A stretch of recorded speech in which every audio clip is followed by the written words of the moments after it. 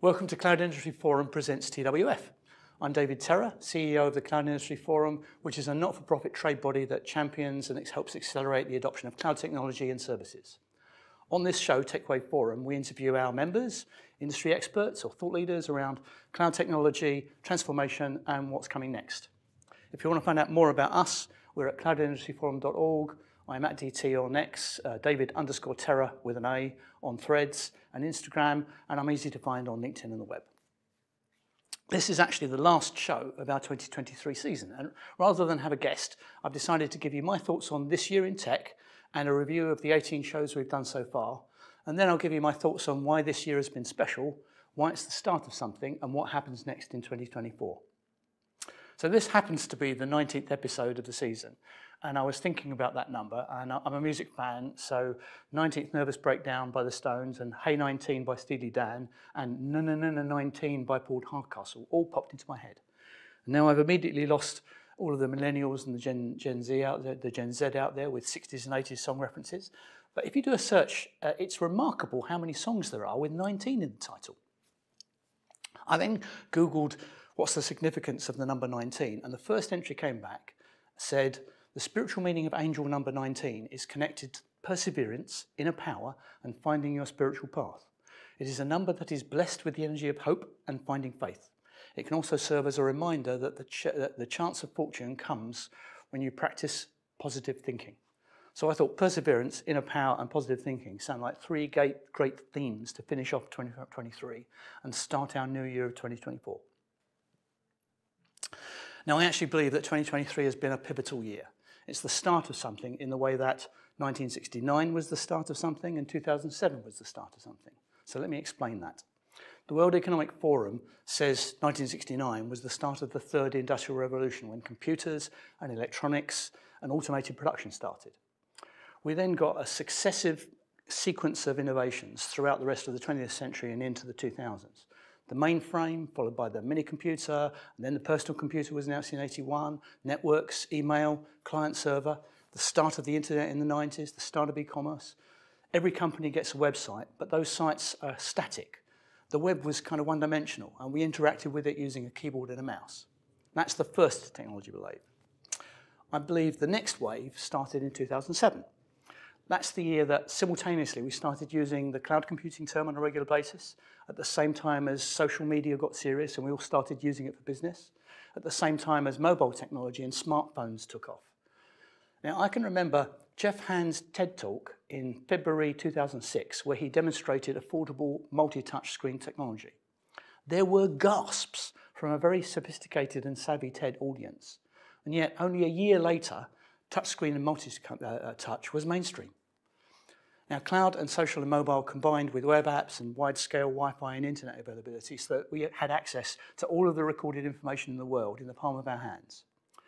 The World Economic Forum call it the fourth industrial revolution. I call it the second technology wave. Conversations, both personal and business, started across the internet. Everyone had the opportunity to become a publisher. Individuals and then businesses started blogging. Everyone started loading video to YouTube. Buying and selling and marketing changed forever. The way we get our news changed. We started using terms like Web 2.0 and then digital transformation. And a whole load of new technology and innovations carried on happening simultaneously and overlapping, changing our business models and helping us get closer to our customers, helping the customers be much better informed before they even spoke to us. Which brings us to this year, 2023, which is obviously the year of generative AI.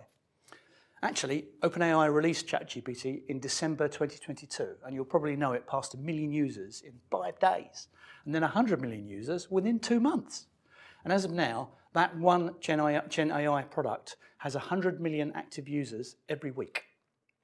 Now, it was grabbing the headlines at the start of 2023, but I don't think any of us expected it to be, here at the end of the year. News stories on generative AI and large language models have been in our news feeds all year, and they're still coming. There's something happening, which I've explained I call the third technology wave, and maybe others will call it Web 3.0 or Web 3 or even the fifth industrial revolution. Understanding all of that history and what it means for business and society in the 21st century is exactly why this show is called TechWave Forum.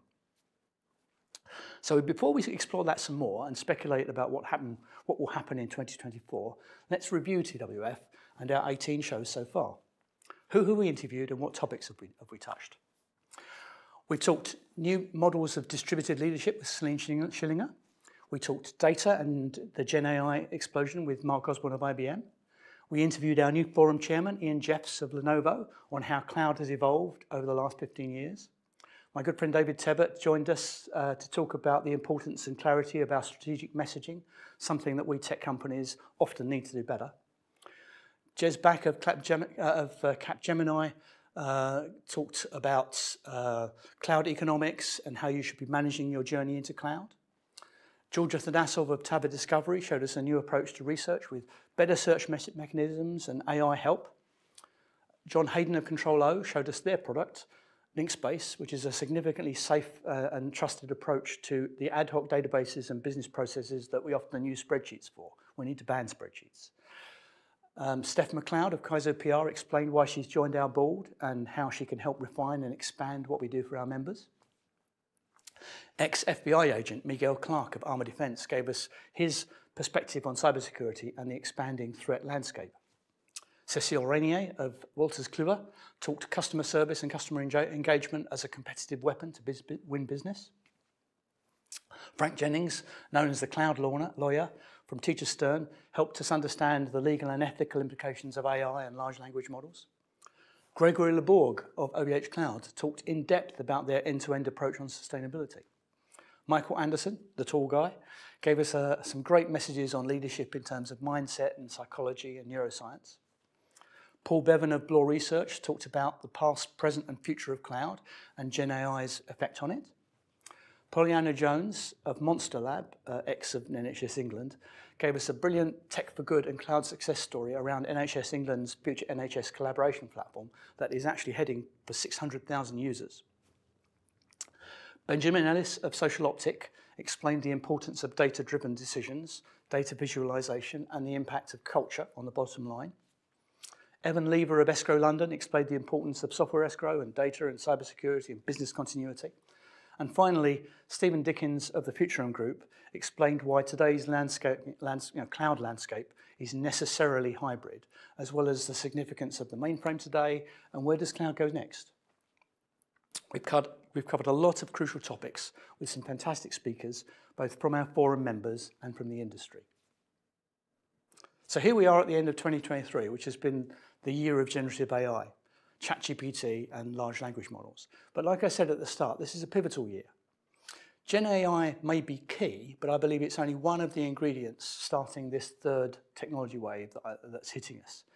If you aren't already embracing what AI can do to make your people more efficient, help them with their creativity, improve their internal processes, add value to your customers, then you're missing the boat and you're in danger of getting swamped by this coming wave. You've got to get on board. Actually, I'm just working this week on the questions for the survey for our annual research report that we publish around about March time every year. This year, I've added in questions about how people are getting to grips with Gen AI and how they're using it internally, how they're using it to improve their value propositions. So I'm really looking forward to what that data will show us. So, what's going to happen in 2024? Well, the first thing to say is that generative AI isn't a bubble that's going to burst.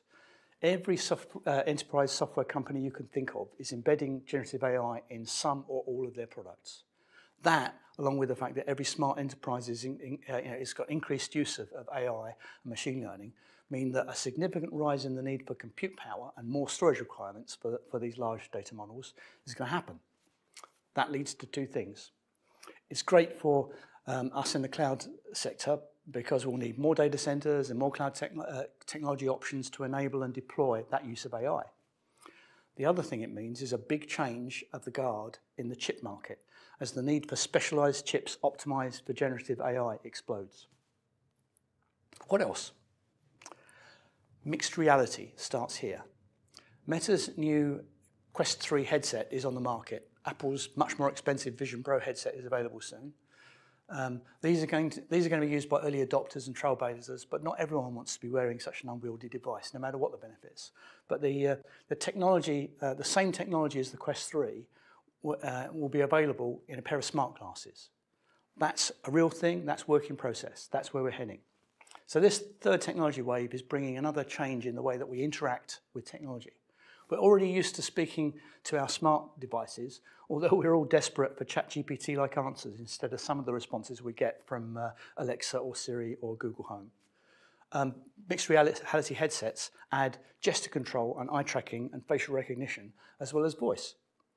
What was science fiction is about to become science fact. The first tech wave brought us the keyboard and the mouse. The second wave brought us mobility and multi-touch screens. Now this third tech wave adds voice and gesture and eye tracking.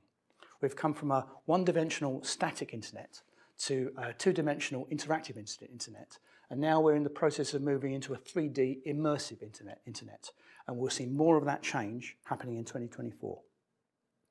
So, Gen AI marches on, driving the need for cloud as an enabling technology, and in turn driving the need for specialized chips to do it more efficiently.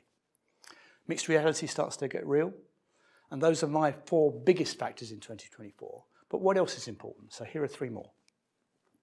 Sustainability, net zero, carbon neutral. Last year, I was expecting sustainability to be one of the big things in 2023. Those stories got drowned out by Gen AI news, but the increased power requirements generated by Gen AI mean there's even more pressure on that topic now. It has to be key for this year. Our research earlier this year highlighted that it was in the criteria for supplier selection in people's tender documents, but when the deals were being done, cost became a bigger factor. However, from the conversations I'm having now, GRC issues and sustainability are finally becoming serious factors in the decisions. Check out our show with Gregory Leborg to get the story on how to approach this topic right. Next one, cybersecurity. How you navigate 2024's expanding threat landscape is crucial. The scammers and the hackers and the black hats are using AI to be even more dangerous. Malware is becoming a real big issue. Check out our show with Miguel Clark to give you a framework and an approach to balance the risks you're facing versus what you need to invest. And lastly, edge computing. Sensors, IoT devices, smartphones, tablets, they're providing more and more data. Obviously, there are bandwidth limitations and latency issues and network disruptions. The need to act on insights closer to the data source is becoming essential. We've got enabling apps, orchestrations, APIs. Eventually, we'll be blurring the line between device, network, edge, and the cloud. Gartner suggests that 75% of enterprise data will be processed at the edge.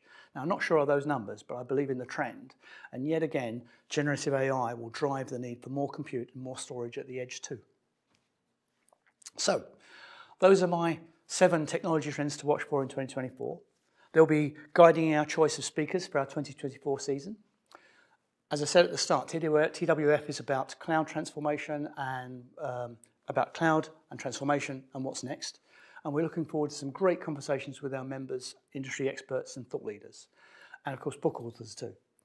We are taking a break for the holidays. This is the last show of 2023, but we will be back live every week on Wednesdays from the second week in 2024 onwards. If you want to find out more about us, go to cloudindustryforum.org, email us at info@cloudindustryforum.org, and we wish you all the best however you celebrate this holiday period. See you in the new year.